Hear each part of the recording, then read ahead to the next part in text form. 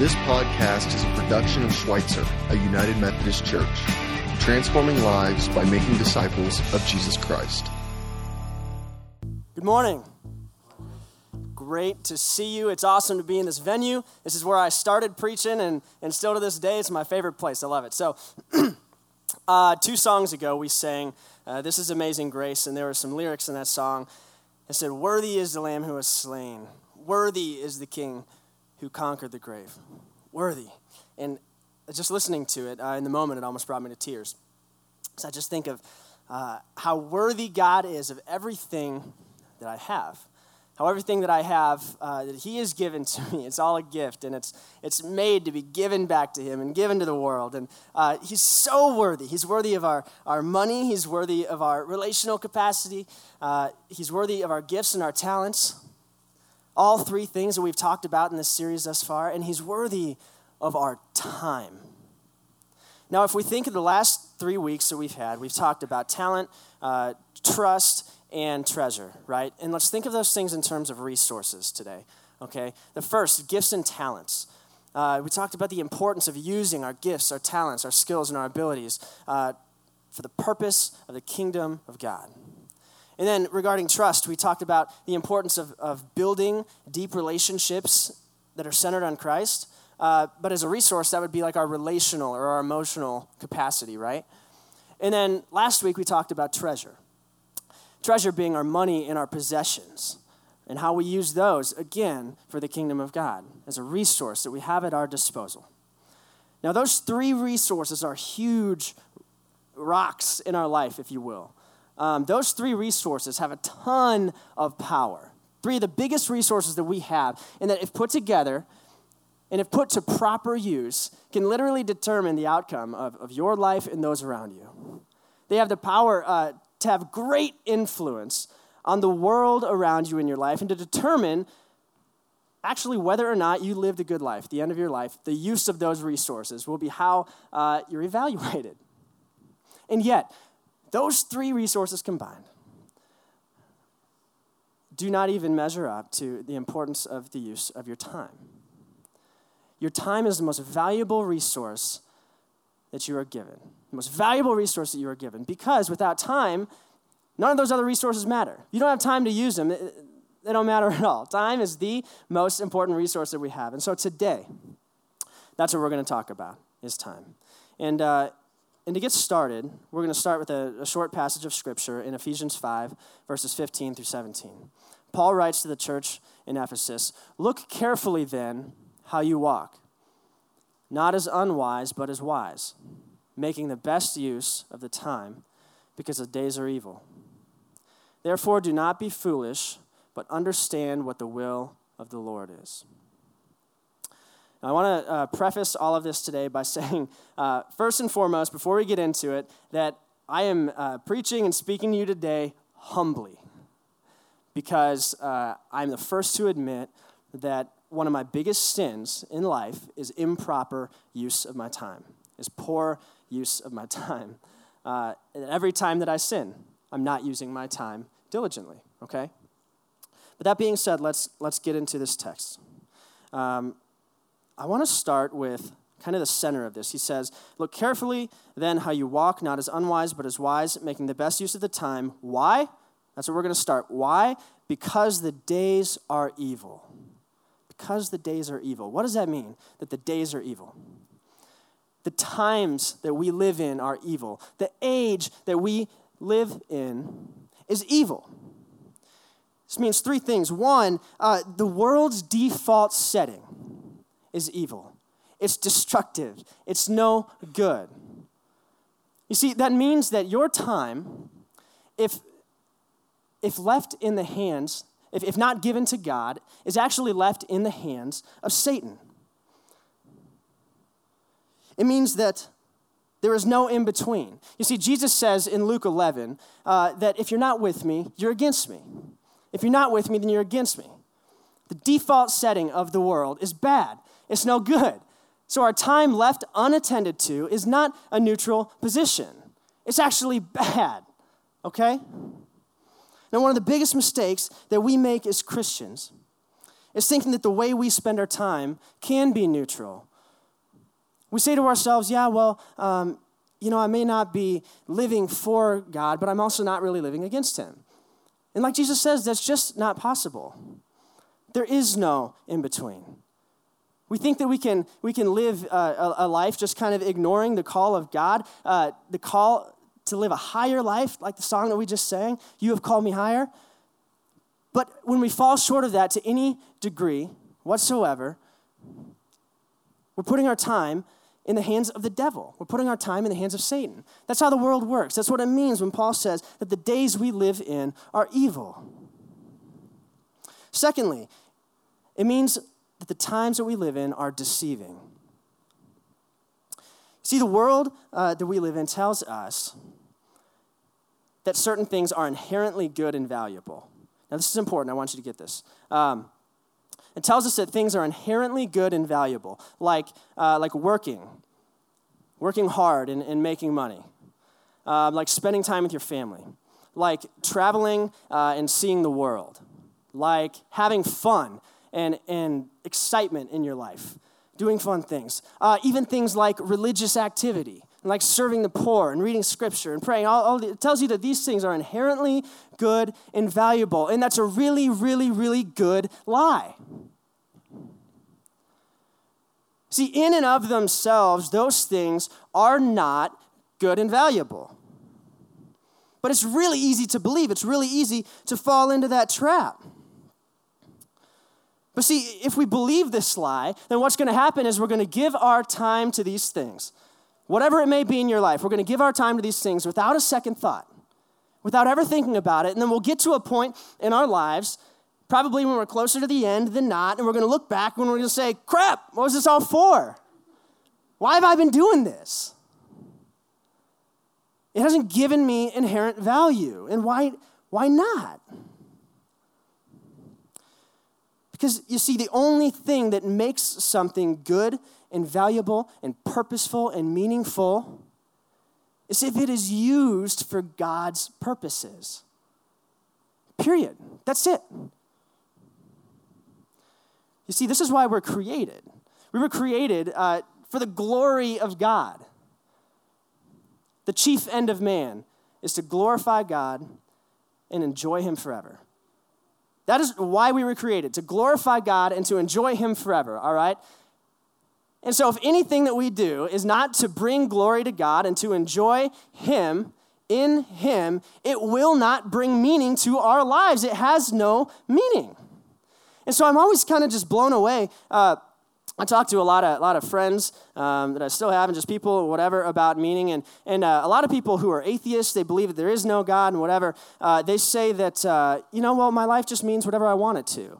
I can go do this and I can go do that, and it inherently has meaning. They ascribe a meaning to the things that they do. And they say, well, it means something to me, so it's meaningful. Yeah, but it doesn't mean anything to anyone else in the whole world. Therefore, it is not meaningful.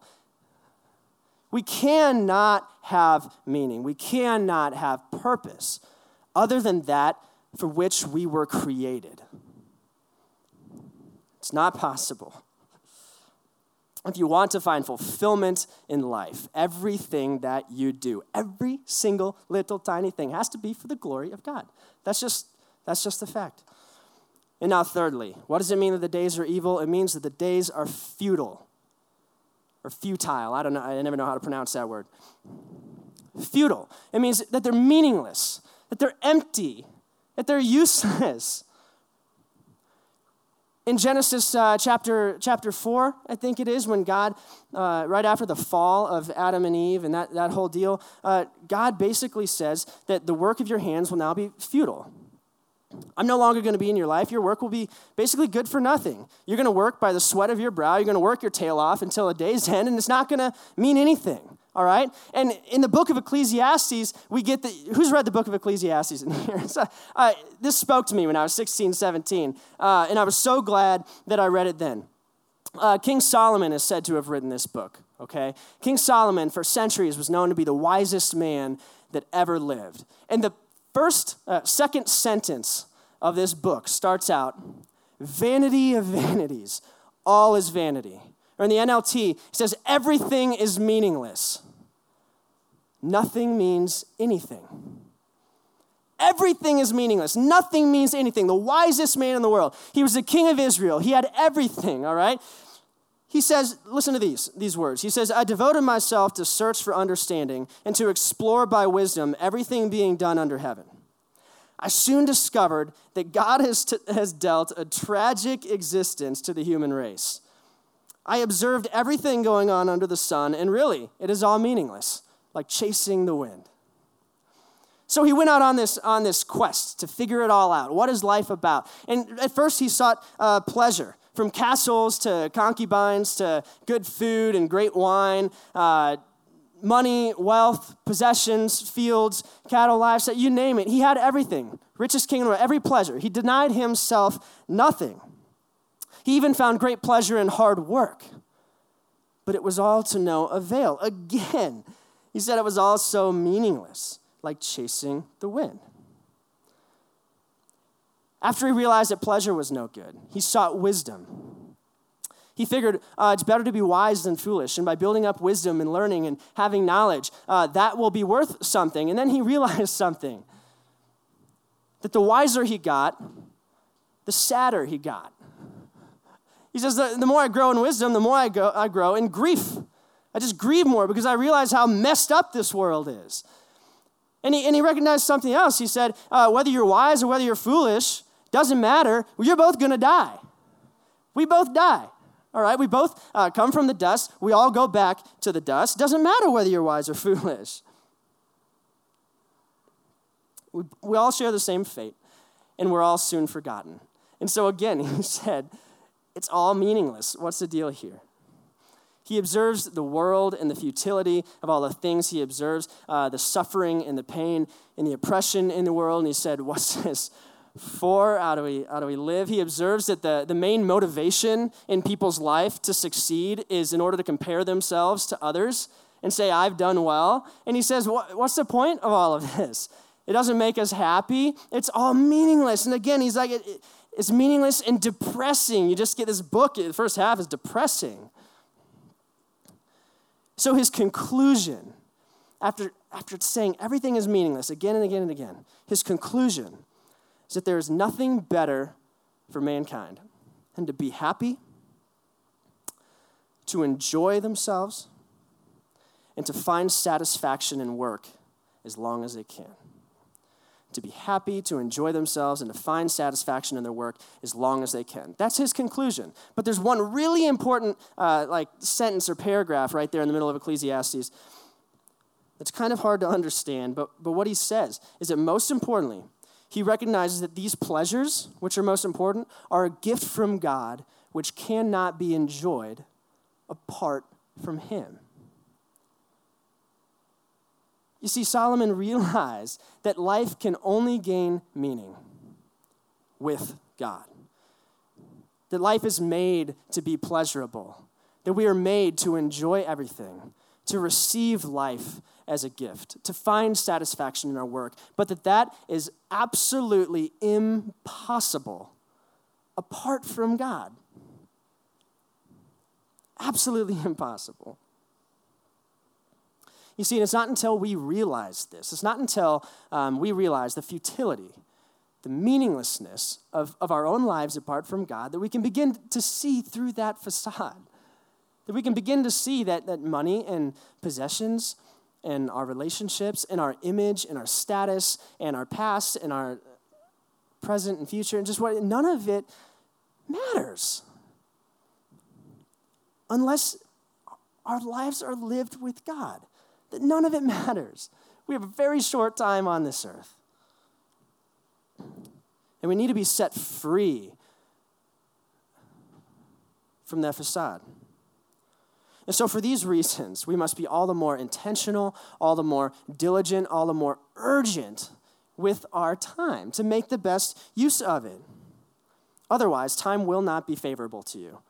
It will not be favorable to you. And so where do we begin? We go back to verse 15. And Paul's first words here are, look carefully then how you walk. Some of your translations say how you live. Same thing. Look carefully. Now, Kayla's my wife, a year ago now, I transitioned into a new job, took a massive pay cut, went from logistics to sales, and I also started seminary, which is a massive expenditure. And so less money coming in, more money going out, and we're talking a lot of money here. And our lifestyle didn't change.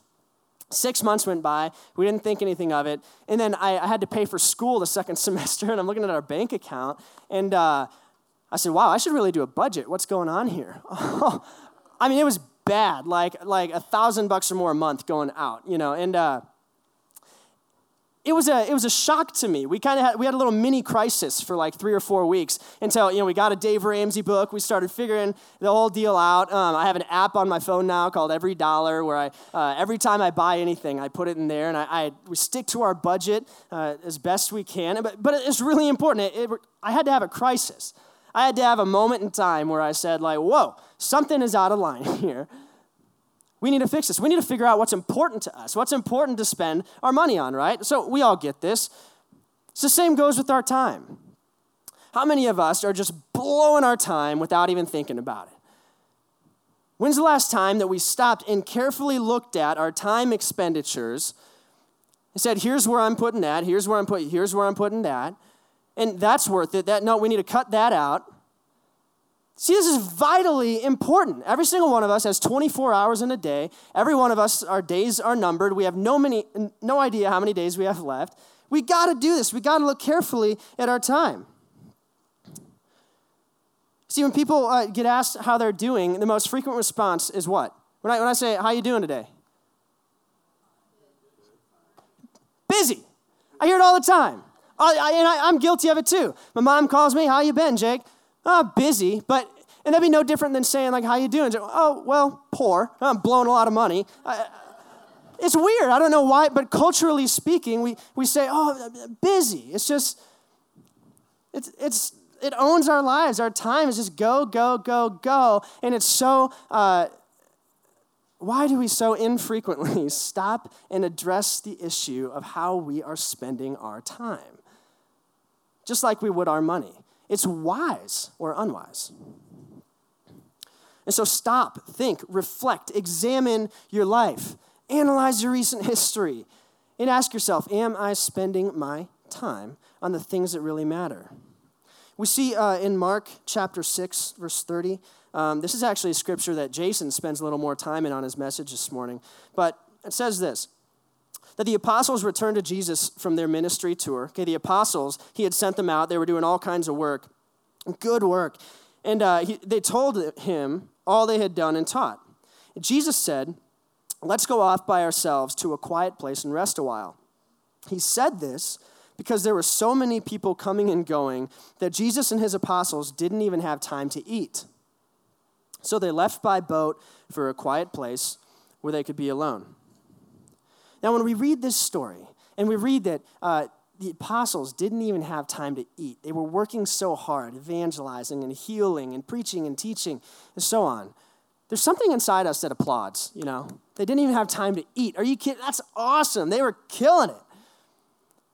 In the same way, there's something that in us that applauds when someone says they're busy, or at least there's something that inside me that wants others to applaud for me when I say that I'm busy, But we do, as if that's a good thing.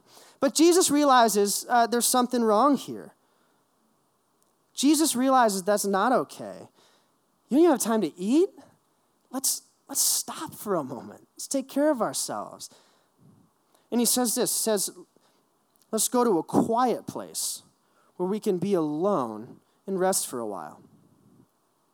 So, oftentimes, you've probably heard sermons or read devotions or whatever about rest. And in the Christian hemisphere, if you will, rest is often talked about as just like recreation. And that's great. We need recreation. We need those leisurely activities. We need to enjoy life in that way. But this is not the type of rest that Jesus is calling the disciples to in this passage. A quiet place where we can be alone and rest for a while. You see, watching Netflix is not a quiet place.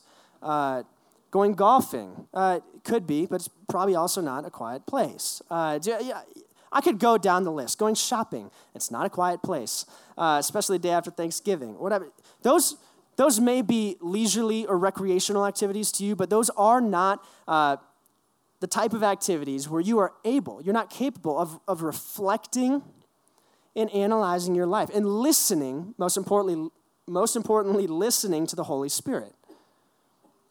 That's what Jesus is getting at here. Now, I would guess that the reason that so many of us are so reluctant to make time and space for that quietness, for that solitude, is because we're afraid. And I say this because I've been there all the time. But we're afraid. We're afraid to address the issues. Just like I was afraid to address my budget, we don't want to change. We're afraid. For many of us, I think that there's been so much time that's gone since the last time we really just sat in the presence of God and let him heal us and decided to change in our life. We've had this kind of impending sense of doom, or this lurking, inescapable sense of guilt that just grows and grows and grows because we know that something in our life is wrong.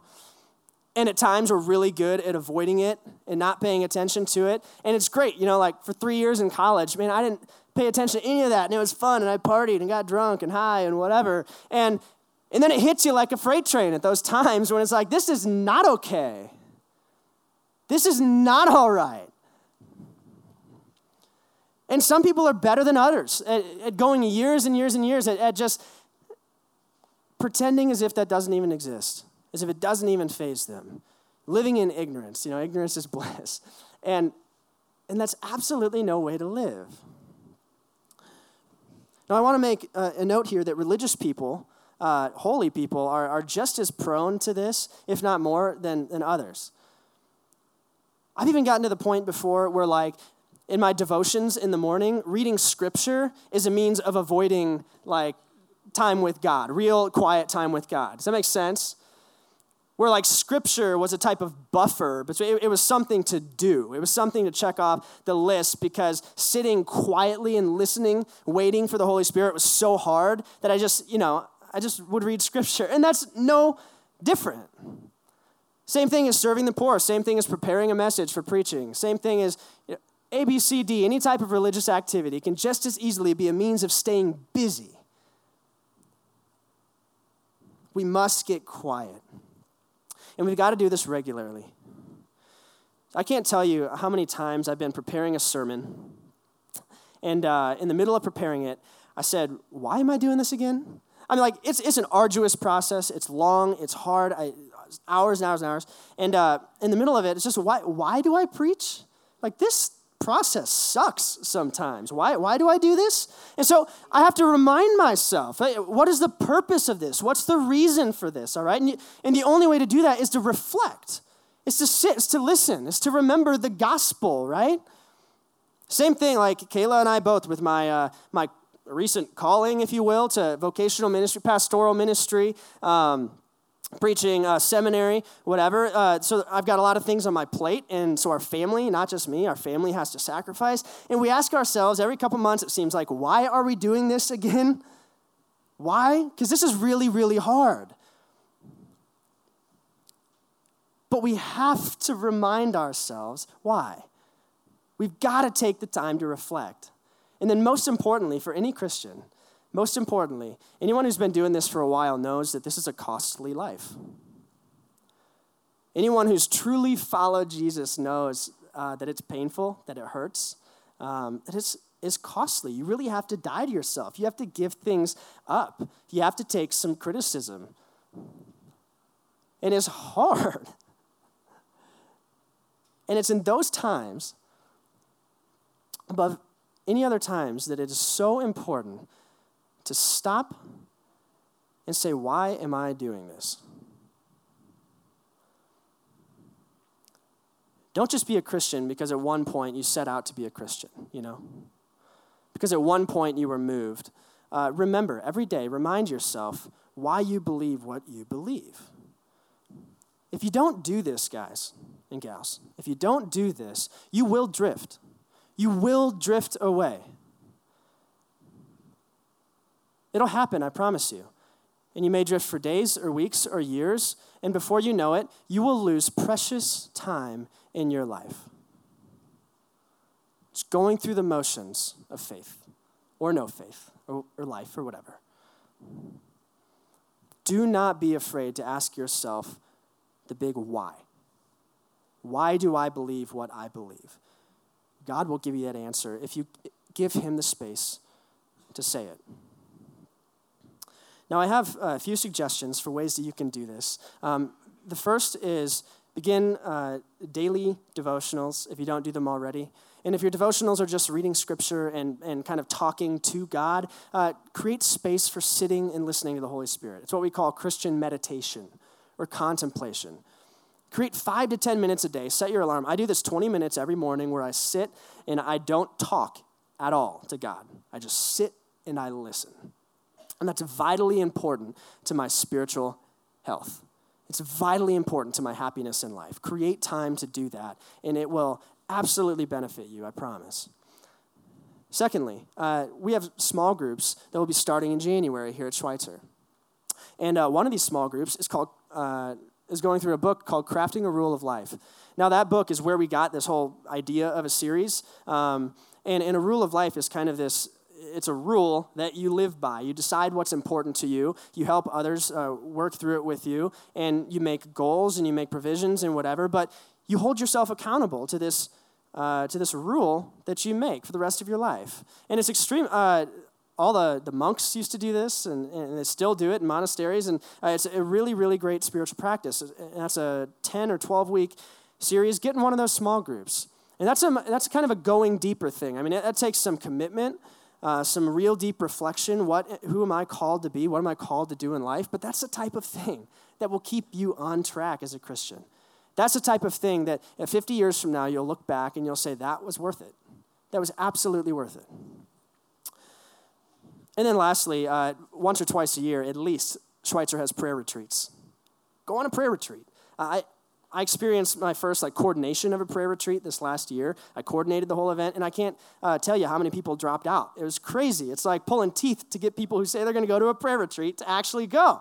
And some of it was just natural, some of it was business, whatever. But there's some real enemy attacks going on there. Like a day or two before the prayer retreat, 10 people dropped out. But the ones who showed up, who got away and spent that time by themselves with God and in community and whatever, they loved it. For many people, that was their first time doing that ever, and they had some really profound experiences. And so next time a prayer retreat is made available to you, take it. Absolutely take it. So growing up, our parents told us this story about my brother. When he was 2 years old-ish, he was an early riser, loved waking up. 4 or 5 in the morning, something like that. And he would wake up, and he'd wake up the whole house. And they wanted to sleep in until 6. And so they'd put this digital alarm clock in his room. If you would throw it, one of those old-fashioned digital alarm clocks, right? And what they did is they put tape over the last 2 numbers. My brother was only 2 years old. And they taught him what a 6 looked like. And they said, you're not allowed to get out of bed until that turns to 6. Right? And so it worked. And so almost every morning, he'd wait for it to turn 6. And the moment it was 6, he would yell, Mommy, Daddy, time to get up now, time to get up now. And so they'd get out of bed. He'd yell across the house, and they'd get out of bed, and he'd be all excited. Well, one morning, 8, 9 o'clock rolls by, and he's still in bed. And they went in to check on him, see if he was still breathing. Well, he was. He was laying awake in bed, staring at the alarm clock, waiting for it to turn 6. Because he didn't wake up until 7. And he didn't know any other numbers except for 6. That's classic. And what an obedient kid, right? But I love that illustration because how many of us, if we started paying attention, would realize that the clock has already turned 6? That it's time for us to get up. It's time for us to wake up. How many of us would realize that? The reality is that for every single one of us, it's been 6 o'clock. It's probably already 7. It's probably already 8. And it's time to get out of bed. It's time to diligently look at your life and to spend your time wisely. If this is you, you need to know this morning that just like my brother, it's never too late. It may be 9 o'clock in the morning. You may be 80 years old and have spent your whole life away from God, wasting your time. It is never too late to wake up, ever, and to get out of bed and receive the day joyfully and to turn your life around. God can redeem anything. I think one of the most important scriptures ever is Romans 8 something. And he says that we know that all things work out for good for those who love him and are called according to his purpose. We know that all things work out for good for those who love him and are called according to his purpose. All things. That means that once your life is redeemed in Christ, that all your crap from the past is now going to be used for good. And not just for the good of the world, but for your good. God can redeem all of that. And that means for all of us that wrestle and fight to be holy and good Christians and grow and mature in our faith, that means when we fail, it's okay that God is using that. God will redeem that time. He will. But it's time this morning that we stop and that we listen, that we reevaluate and recommit our time to God. It's the only way our lives will ever be fulfilled. Bow your heads to pray with me.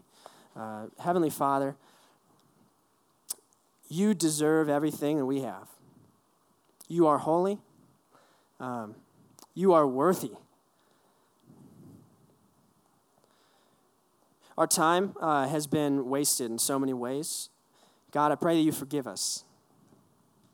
Pray that you give us strength to move forward, to let go, and to give it all to you. Jesus, we thank you for your sacrifice on the cross. We thank you for the time that you spent on this earth. It's amazing how in just 3 years of ministry, you became the most influential person that ever lived. What could we do if you totally redeemed our time, if we gave it all to you? Show us the fruit of your redemption, Lord. In Jesus' name, amen.